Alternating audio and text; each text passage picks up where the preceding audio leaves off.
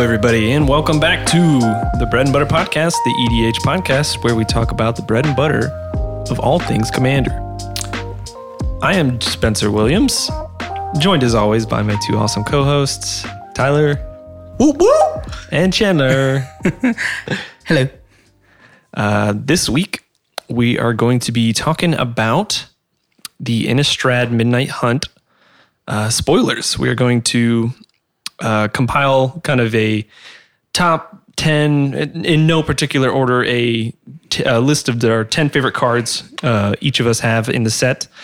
And yeah, we're just going to kind of discuss the implications it has for Commander, kind of go over what we think is cool about these cards, what they can add to the format, what they can add to our own personal decks, and kind of just our takes on why they're cool and why we like them.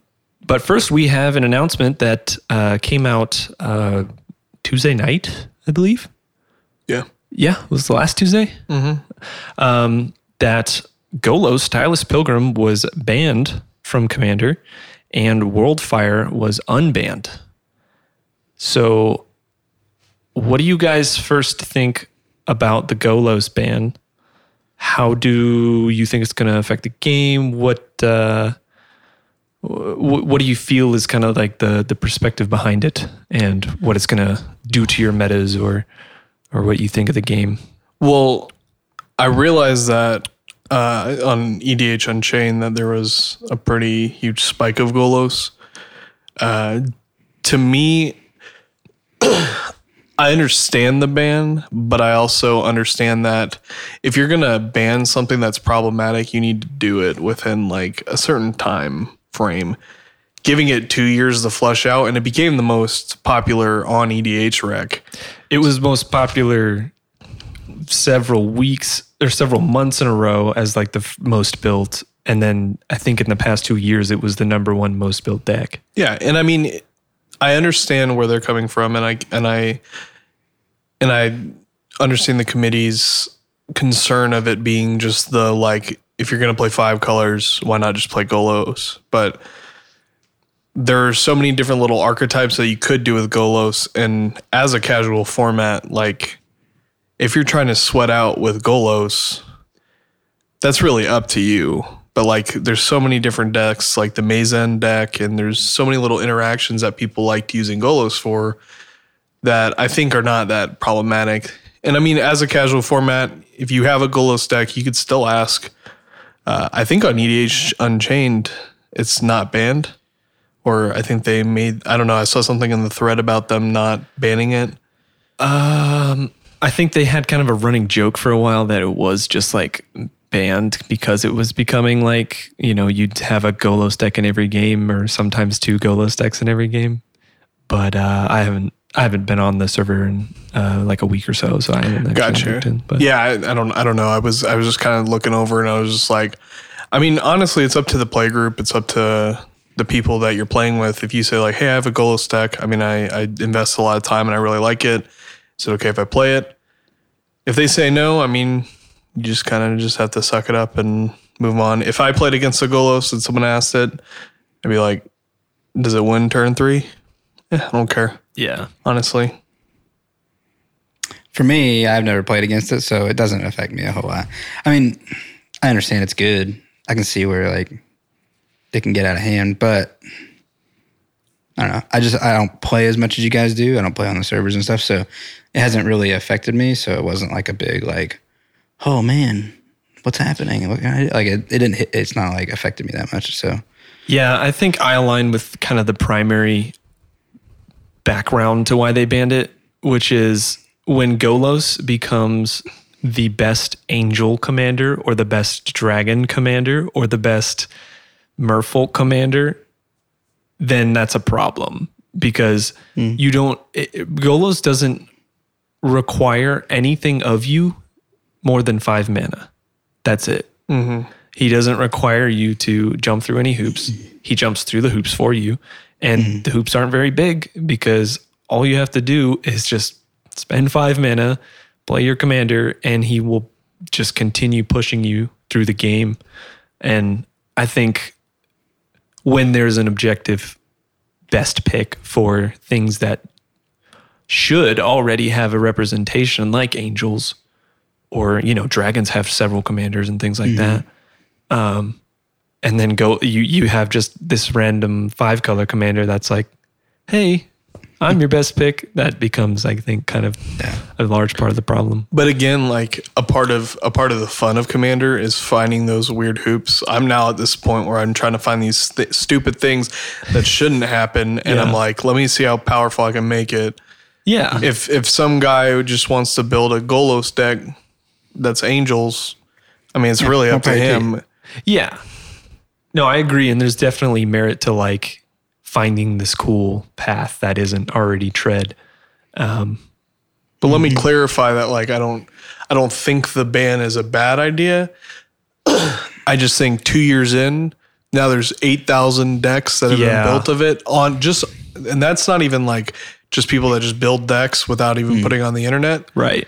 That's so much money that not every Golos deck can just be randomly remade into something else. Right, like Ramos isn't just the best replacement now for or Kenrith or Joda. Like there's things or that Garth. There's things that you put into a Golos deck that is different, and now you're taking some like these amount of decks, and people are like, "Oh, I am now an exile." Yeah, and I think everybody's going to feel that loss perspective for sure. But yeah, it's definitely interesting, and it has implications for the future. But yeah, and I mean, I think there was like a thread or a post of them talking about like other commanders like Korvold and Chulane, and like to me, Chulane and Korvold are way more toxic than Golos by far. They can lend to some pretty because all those decks are just stupid. Yeah, there's not a really easy way to like a Chulane deck doesn't really have a bad way to build it. With Golos, you can do jank still. Yeah, it's sort of the Yarick problem where it's like kill on sight, don't let them untap, that kind of thing. Oh yeah, Yarok. Oh my gosh. Yeah, right. I built that deck. We're coming back around. But yeah, we definitely don't hope, obviously, to see more bans of these kind of commanders that, just represent the best pick, right?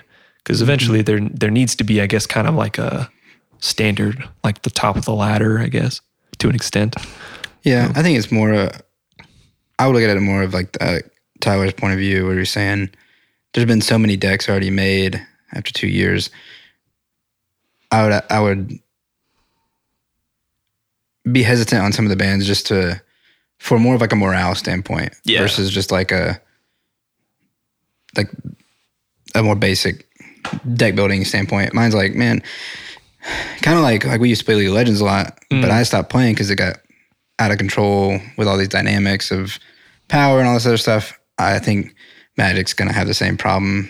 We just got to be careful with some of those bans to make sure player morale and people don't just quit.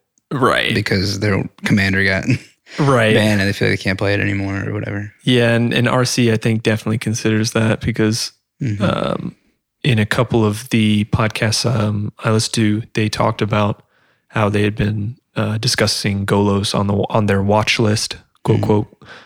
We use that term loosely, but they had been talking about it for like upwards of 6 months, half a year. And then I guess the statistics were just showing too much, too often that was becoming repetitive and stuff like that. So, but I think they've done a good job of it. Absolutely. Yeah. So I think in just this case, when you're dealing with commanders, it's a little more touchy because now they're, like I've said, 8,000, probably more decks that have been built around this commander.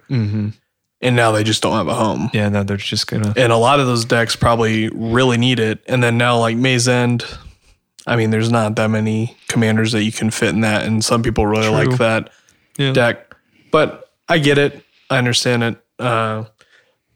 So moving on is on the flip side, Worldfire got unbanned. If you don't already know Worldfire, it is I don't know it. 6 and 3 red for a sorcery that says exile all permanents, all players' hands and graveyards. Each player's life total becomes 1. Now, Let me ask you, which card's getting removed from Marchesa? Yeah, when I heard, I thought it was a little bit That's of a spicy. joke because back in my day, when we started playing Commander, this was like premiere because it had just come out in one of the sets or it's a core set card, I believe, right? Core set 2013? I can't remember. I don't know. But this card had just came out, so it was it was one of the toys we were all messing with. Mm-hmm. And I gotta say, we didn't know what we were doing back then because it was just kind of like, I played my Worldfire.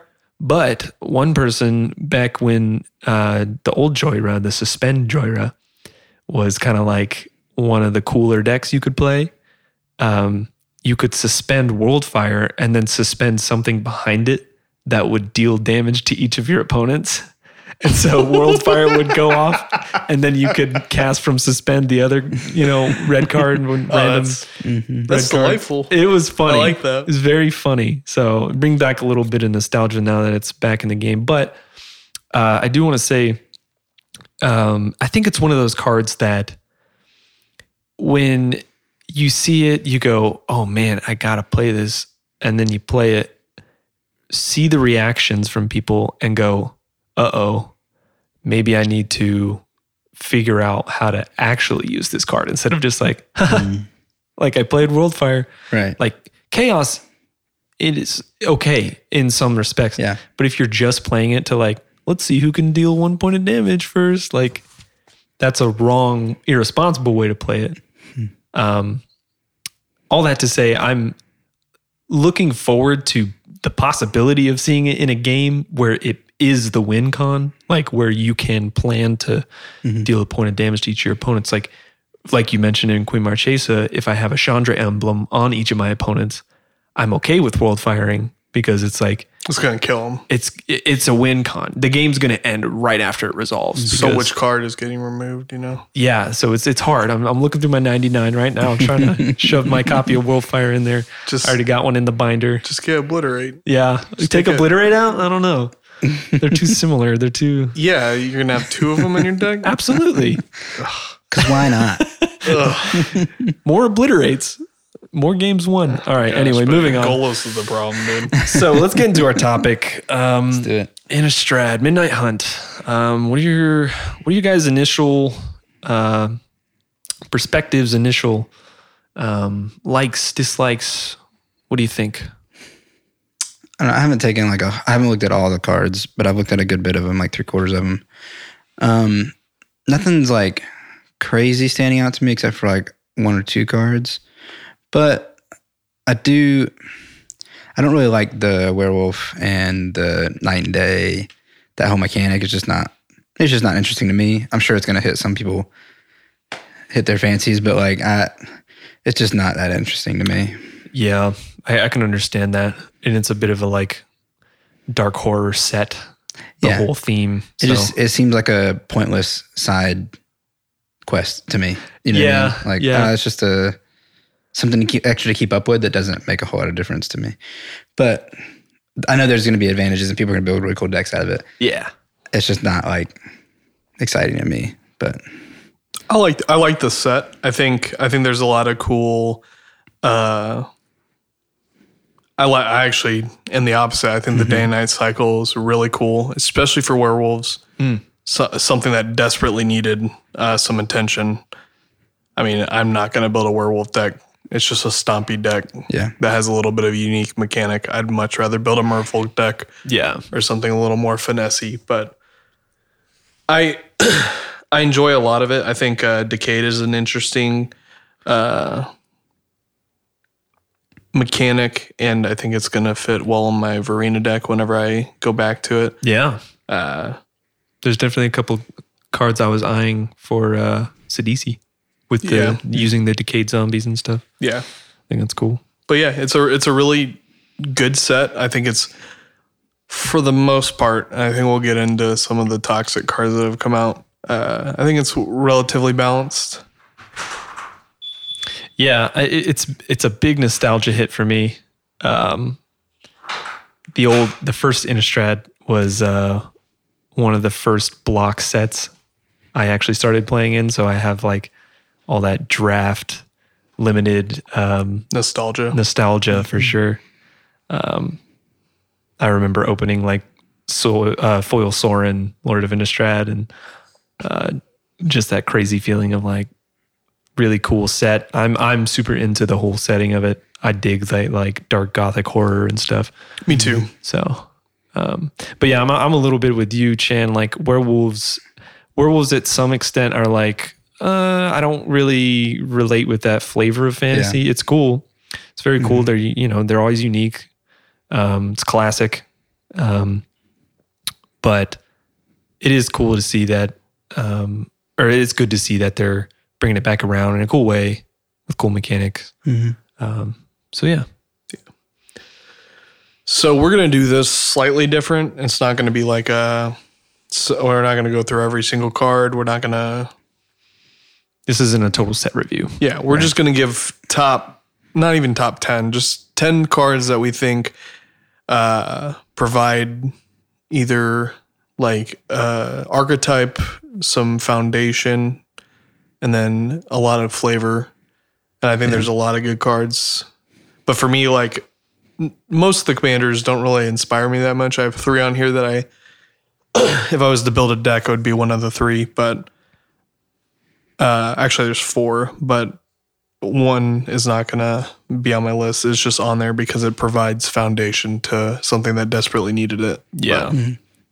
Yeah. And so if we all kind of picked 10 individual cards that we thought were cool without discussing them prior. And so if there are any cards that overlap on our lists, we're just going to bounce off right on that point from whoever brings it up in our little cycle. Yeah. And then, yeah. So hopefully you take a little bit from our perspectives and see what we have to say. So Chandler, you want to start us off with your first couple here? Yeah. So my first 2, I'll preface with, I don't think they're great cards. Okay. But I just think they're a little bit of flavor.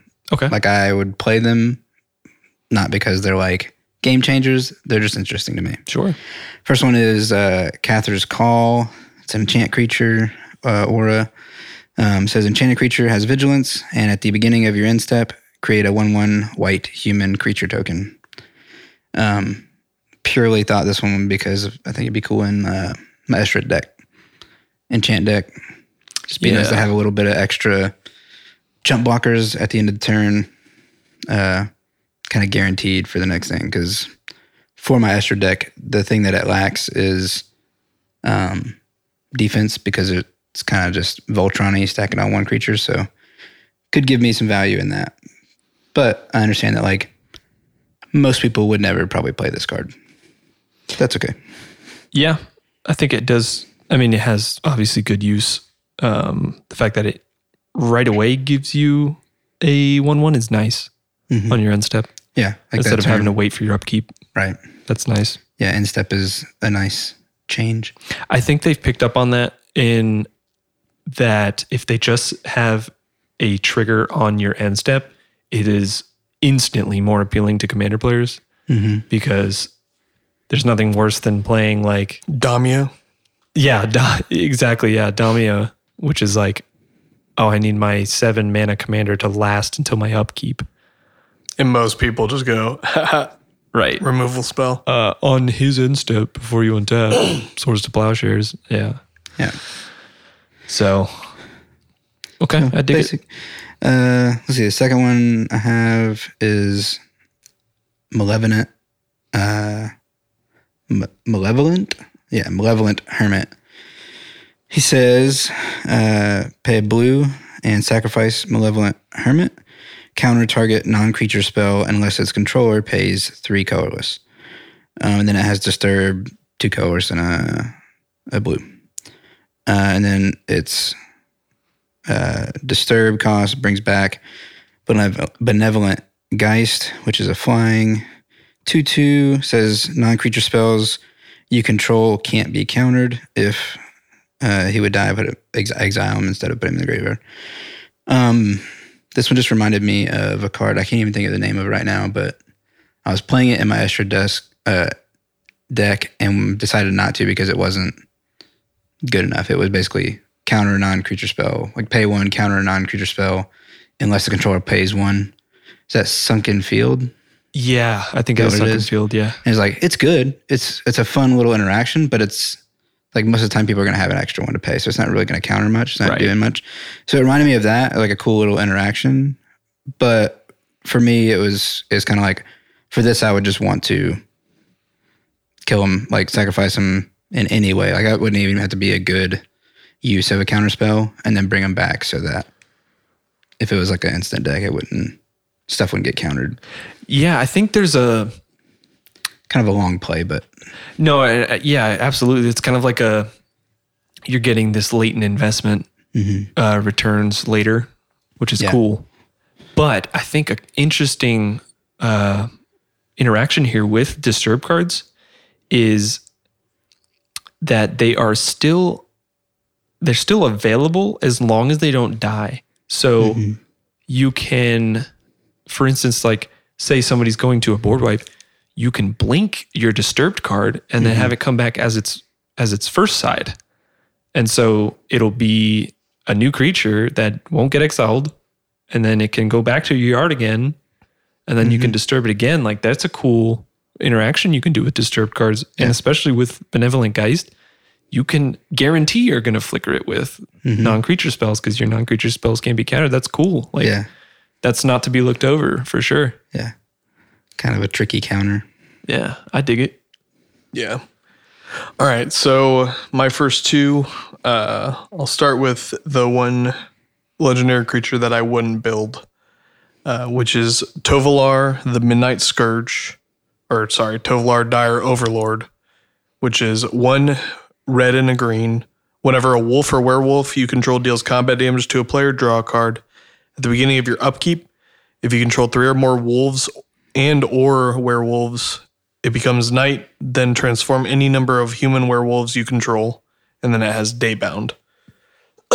And then its flip side, Tovolar, the Midnight Scourge. Whenever a wolf or werewolf you control deals combat damage to a player, draw a card, and then you can pay X, red and a green. Target wolf or werewolf you control gets +X/+0 and gains trample until end of turn and has Nightbound. I just think this is a creature type that really needed a solid commander, and they finally have designed one that is effective. Yeah, absolutely. But to me, it's not interesting. I just think it needed to be mentioned because werewolves were desperate for a commander, and they finally have one that is solid. Yeah, I agree. For 3 mana, that is really good if you're just trying to turn some werewolves and wolves sideways to draw cards. That's crazy good rate for a 3 mana 3/3. Yeah, I mean, you think of every other spell that has that same text where something deals damage, draw a card. Most of them cost 4 minimum. You got your Bind Nathasa, Coastal Piracy, Toski, Bear of Secrets. Which or Frostfang. Is Toski 2 and a green? 3 and a green. 3 and a green. So yeah, he's 4. And then you have, Orin Frostfang. Yeah, all the Coastal Piracy effects, right? Yeah. So, having that 3 mana on the tribal guarantee is really cool. Yeah, I'm not looking forward to seeing werewolf decks because they're going to go way too fast. Yeah, it's going to just be dump your hand on the board and then draw cards for doing it. Gruul is going to be... It's going to be a gnarly deck to fight. It's going to be grueling. 100%. All right, next one. Yeah, and then my second one is Rite of Harmony, which is a green and a white. It's an instant that says whenever a creature or enchantment enters the battlefield under your control, draw a card. And then it has flashback for 2 and a green and a white. I mean, this is just... I always like cards that kind of pay homage to an older card. I mean, this is basically another Glimpse of Nature, and in a way it's better. And you're not paying $30-$40 for it. Right. Yeah, it has the boundary of having to have white as well, but I mean that's what they kind of have to do. But I mean it's just It's a really solid card for a Selesnya deck, and I think a lot of my cards on this list are just new cards that are going to just be very good to slot into decks that they can fit in. Yeah, and I think Enchantress decks, when I'll say for the most part, people get the speed and tempo of an Enchantress deck really quickly, because when you have 2 Enchantresses out and you're drawing 2-3 cards for casting an enchantment, people go, oh, okay, this is a problem really quickly. Like, Yeah, they pick up on that. Sithis coming Yeah. out. I mean, Sithis Harvest you slot Hand. this bad boy in there right now. Yeah, Tuvasa is a super popular Enchantress commander. So when people figure out the trick and then just keep the board clean so you don't have any of your Enchantresses, this is nice having a out of the hand way to just say, hey, I'm going to get a quick refuel. Yeah. You can't, you have to counter it, so it's harder to interact with. It's nice to have that kind of like backup insurance just in the 99. Yeah, and I think in a lot of ways, because it's enter the battlefield, Right. you can cast this and then play a replenish, Oh, and that's scary. disgusting. yeah, that's a lot of value for sure. And then flashback, I mean, that's insane. Yeah. I mean, being able to use this effect twice, yeah, Like it needed it. it's a slap card. You need for to sure. You need to counter this bad boy. Yeah. Cool. All right. I'll go for my first 2 picks. Otherworldly Gaze. It's 1 blue for an instant. It says, look at the top 3 cards of your library, put any number of them into your graveyard, and the rest back on top of your library in any order. It has flashback for 1 and a blue. Now, it's not a flashy card, I know. It's very simple. It's a common. You're going to see 100 of them in Kraken packs. But I feel like it's one of those toolbox cards that's like you can easily look over in Gatherer searches. It's not going to pop up on like EDH Rec as top pick cards. Yeah. But it's one of those effects that you go, oh man, like in certain decks, I want just that. Like the ability to manipulate the top of my deck or put cards into my graveyard. It's great. Like you can use it back to back. You can use it for 1 mana and then flash it back immediately for You're 3. 6 cards deep then. You're 6 cards deeper. yeah, Yeah, and you're filtering the top of your library and putting stuff in the graveyard if you want that. exactly. But even if you don't, I mean, you're essentially doing as what, Surveil 3, Right. It's in essentially a essence. Surveil 3 twice. Yeah. which is super. It's a very useful card. Right. It's one of getting those things advantage you in can't your sleep. deck. Oh, sorry. There you go. Just getting it, just good value, getting the right cards that you want. Just trying to shuffle through your deck is just Yeah. value. Oh, yeah, for sure. I mean, you can put lands to your graveyards to play with your Ramian App Excavator. You can put more flashback cards in your graveyard to flash them back. Control.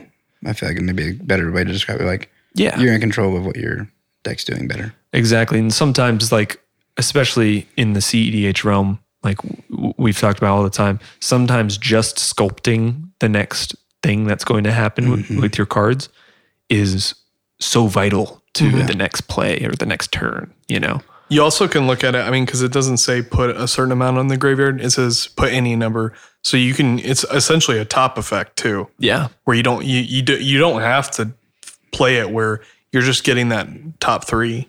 Right. Or combine it with like a scroll rack where you're putting certain cards on top of your deck. You can then dump those cards and then dig deeper with the scroll rack when you draw again. Like it's cool. It just has a lot of utility. I think that might get overlooked. So I like this card. I do too.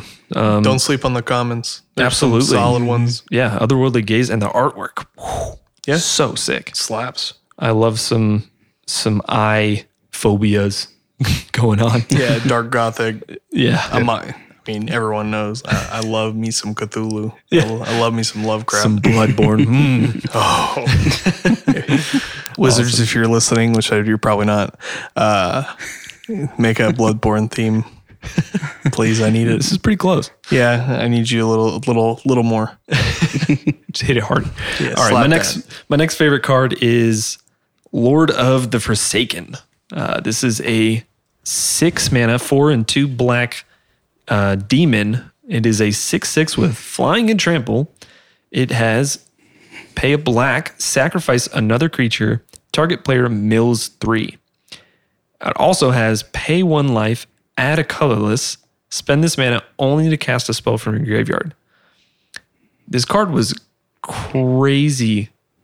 When I saw it, I was like, what? Like, it does a lot. Not entirely on its own, because you do need like other creatures to fuel the mill. But there's no reason, if you're running a mill strategy, that you shouldn't just have this. You know what I mean? Like, it's such a great engine.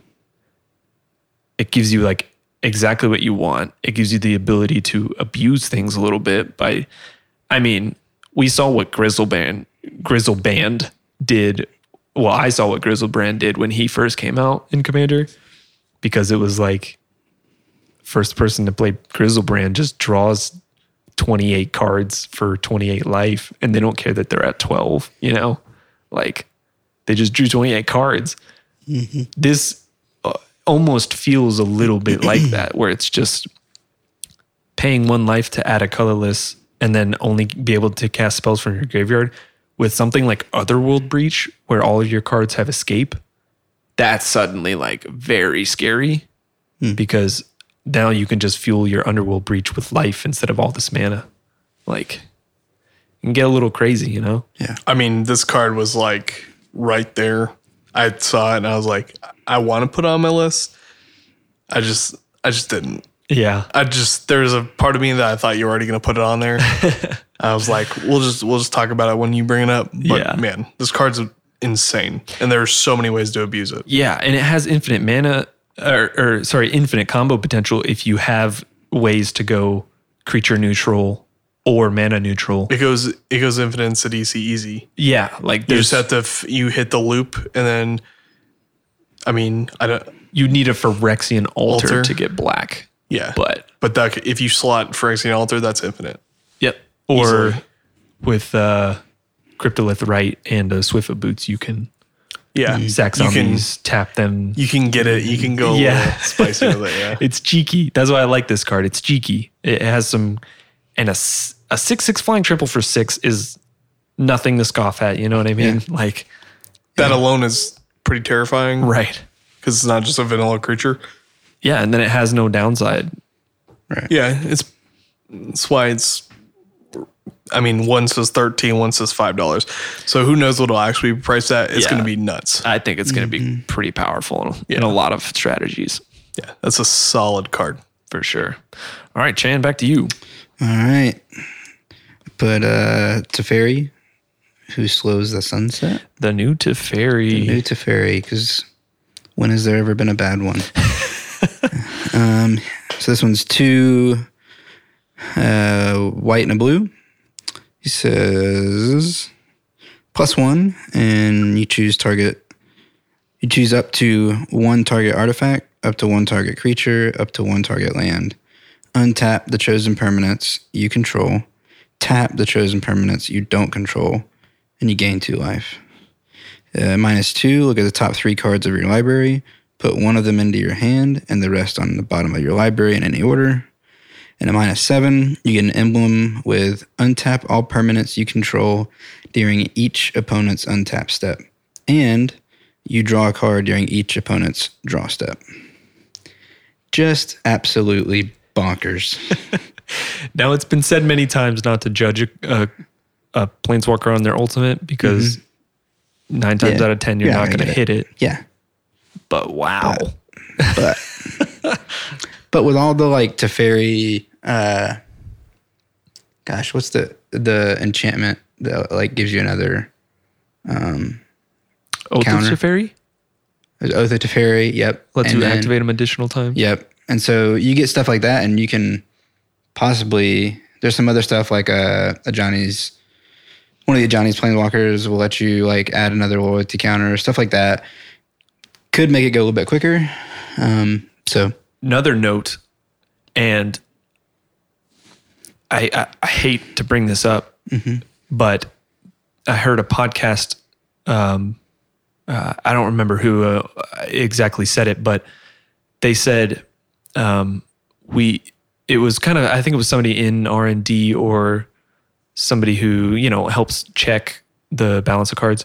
They said, whenever we print a Planeswalker, we always want to look at the doubling season problem, where if they come into play, their loyalty counter instantly gets bumped up to high enough to ultimate.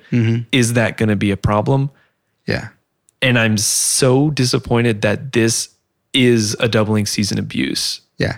Because it comes down with 8 loyalty and -7s immediately. And that's not good, because having Seaborn Muse, one of probably the most played green cards in Commander. I mean, I'm not looking at the stats of how many decks it's in, but an interactable version of it. Yeah. An emblem version is scary, man. This is the card that made me just decide not to build a Planeswalker deck. Because I was just like, how do you not slot that in? Yeah. It's too good. Like every Teferi, you're just kind of like, these are too good. Yeah. The card is crazy. It is. But I like it because it keeps up with the Teferi, what you expect it to be. Is you expect it to be bonkers. So it is kind of one of those things that you expect it to have some resistance. People are going to either just instantly counter it or try to get rid of it really quick. And so I think that's going to be the saving factor for it, is the balance of the scariness of it, that people are going to kind of focus it a little bit. Yeah. So do with that with what you will. But even still, just the +1's really good, I think, to kind of control some other people's boards. Yeah, for sure. But yeah, so that's Teferi, classic. Let's see. What else have we got? Slaughter Specialist, mainly just because oh, yeah, my last name, I have to pick something with slaughter in it. But also it's just okay. I'll read it out. It's 1 and a black. It's a vampire warrior. Whenever Slaughter Specialist enters the battlefield, each opponent creates a 1/1 white human creature token. Whenever a creature an opponent controls dies, put a 1/1 counter on Slaughter Specialist. So again, this was just something that I thought I could see in some of my decks, maybe what's it called? Marchesa, just getting some easy 1/1 counters on her. Just some interesting interactions that I think could happen. I don't think it's an amazing card by any means, but just fun. I'm just thinking of Yahenni, Undying Partisan. Yep, I forgot about Yahenni. It's almost like a duplicate. You're getting a repetitive effect. Yep. And Yahenni has seen a lot of adoption in a lot of decks, because Yahenni can just get big really fast. I have Yahenni in my Marchesa deck, don't I? Yeah. Yeah, so it could fit really well. But I don't know if something that I'm just going to be gotta have this, gotta go buy it. Yeah. But it's cool. And I think this shows I don't know if we mentioned it yet, but there's a lot of humans in this new release, and I like that. Oh, yeah. I like humans. I like their archetype, their variety, and kind of can go in anything. So yeah, Innistrad is definitely very signpost for humans, just because it's you have to have something to horrify. Yeah. And humans are perfect to horrify. Yeah. This actually would be pretty good in Grismold the Dreadsower. Grismold the Dreadsower is 1 green, 1 green black, has trample. At the beginning of your end step, each player creates a 1/1 green plant. Whenever a creature token dies, put a +1/+1 on Grismold. In a lot of the ways it's built is you give your opponents tokens and then just have an effect where it says tokens get -1/-1. They die, Griswold gets really big. And then this gives soldiers, they all die, and then she'll just get pumped. Yeah. So it's just another way of getting a huge pump effect. Yeah. Yep. Yeah, that is nice. It's a good card for sure. For 3 mana, great effect. Yeah. Not to be looked over for sure. Yeah, and it's definitely one of those cards you'll play and people will be like, Yeah. why is he playing Not that? thinking about it until it actually happens. And then they're like, it's got +8/+8. And then you cast Chandra's Ignition and hit everybody for 20. And then you World Fire and, Yeah. We're in the Innistrad. yeah. We're in the Innistrad. Whatever.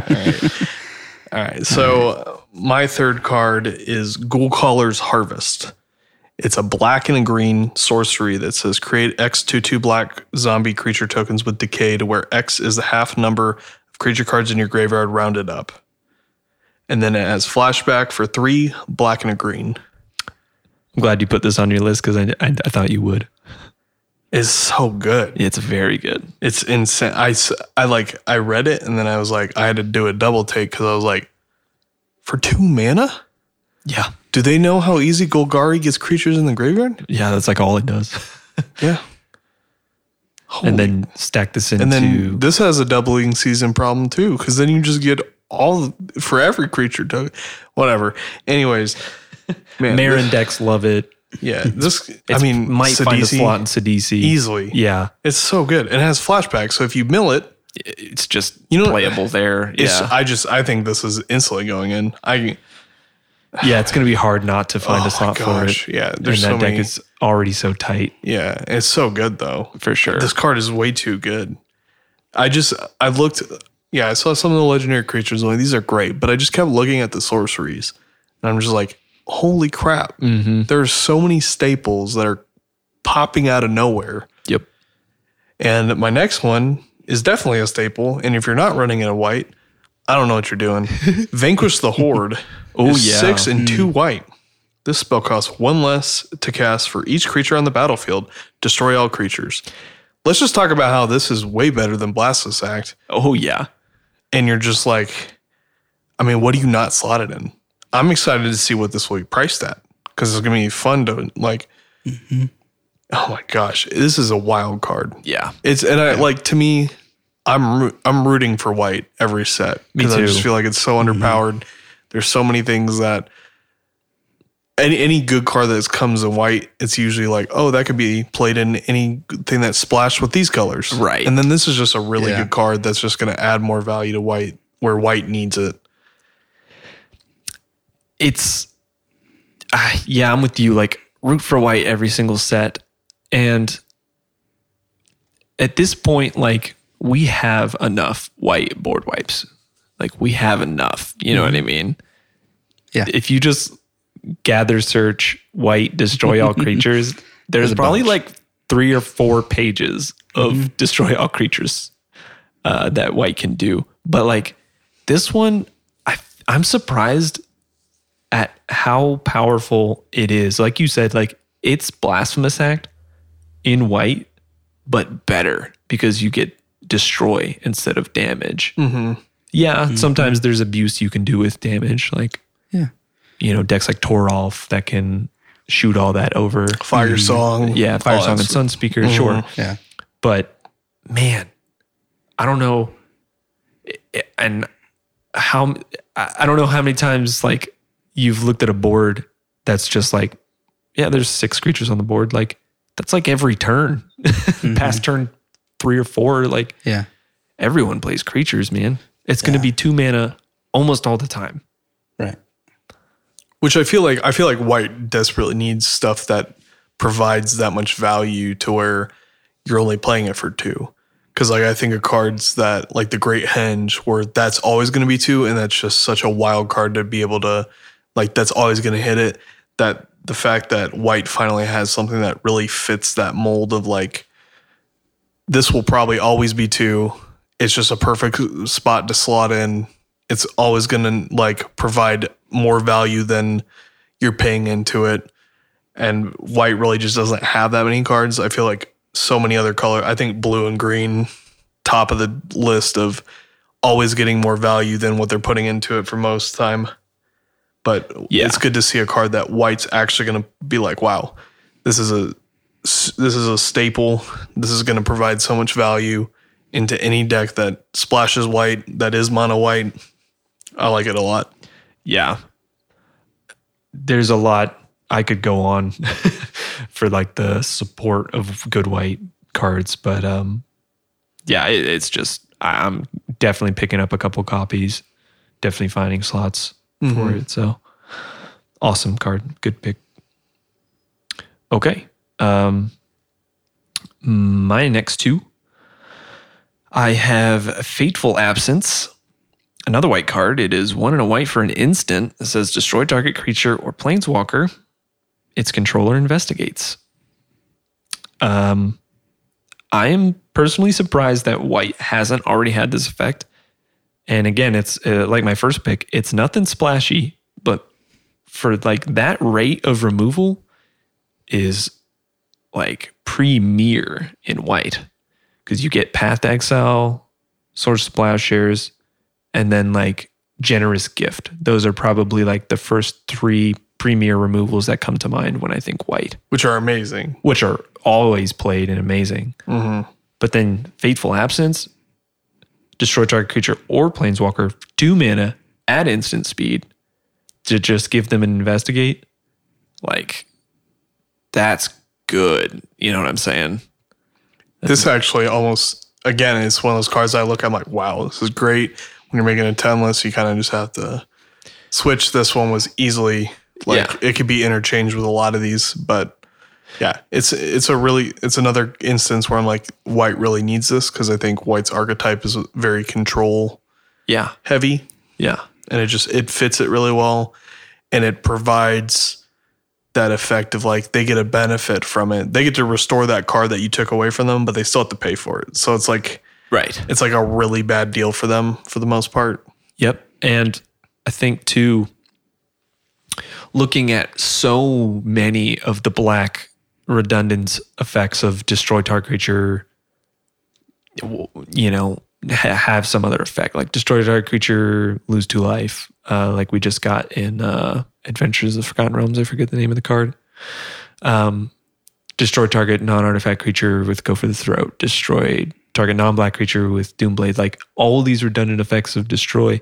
I'm hoping they start to reprint this sort of like Generous Gift light for white. You know what I mean? I'm really hoping they stick on that direction.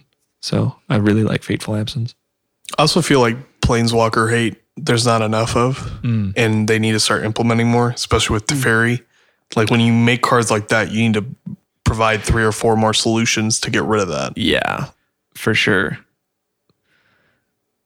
Yeah. I like Planeswalkers, so I don't want to see much hate against them. But I agree. Yeah, there isn't much to just like straight up deal with them. So yeah. And then my next pick is Denik, Pious Apprentice. He is 1 white and 1 blue for a legendary creature human soldier. He's a 2/3. He has lifelink, and cards in graveyards can't be the target of spells or abilities.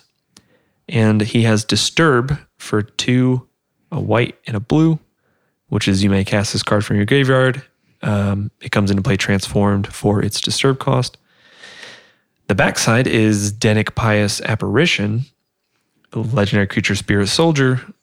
He is a 3/2 with flying, and when 1 or more creature cards are put into graveyards from anywhere, investigate. This ability triggers only once each turn. If Denik Pious Apprentice Pious Apparition would be put into a graveyard from anywhere, exile and set. Now I know this is on your list too, right, Chandler? Yeah. Now this isn't crazy splashy. Mm-mm. This isn't like powerhouse core volt speed, like crazy nuts. But I think it's very cool.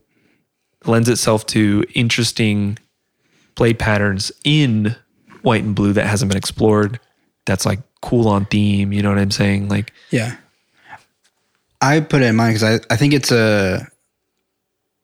for me, just the cards in graveyards can't be targeted with spells or ability is perfect for white and blue, because white and blue I feel like struggles the most against black and green decks, or that graveyard interaction is so heavy, and so it's perfect for that. And so it kind of gives you that like utility you want in a white and blue commander or white and blue deck if you're just going to run it in your deck, but like it just fits that play style perfectly, I feel like.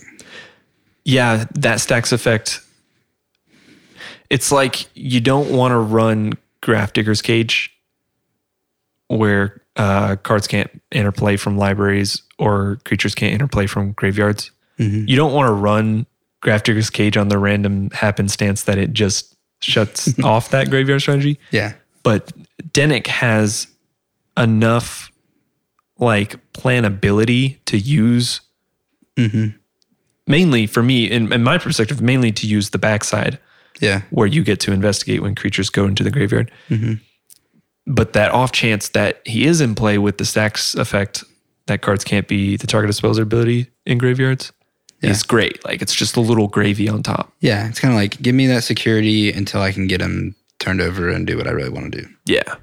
And I think that's cool as a commander because you get this like second half. And yeah, sometimes you might have to jump through like an extra hoop to make sure you can disturb him, like put him into the graveyard and then cast him.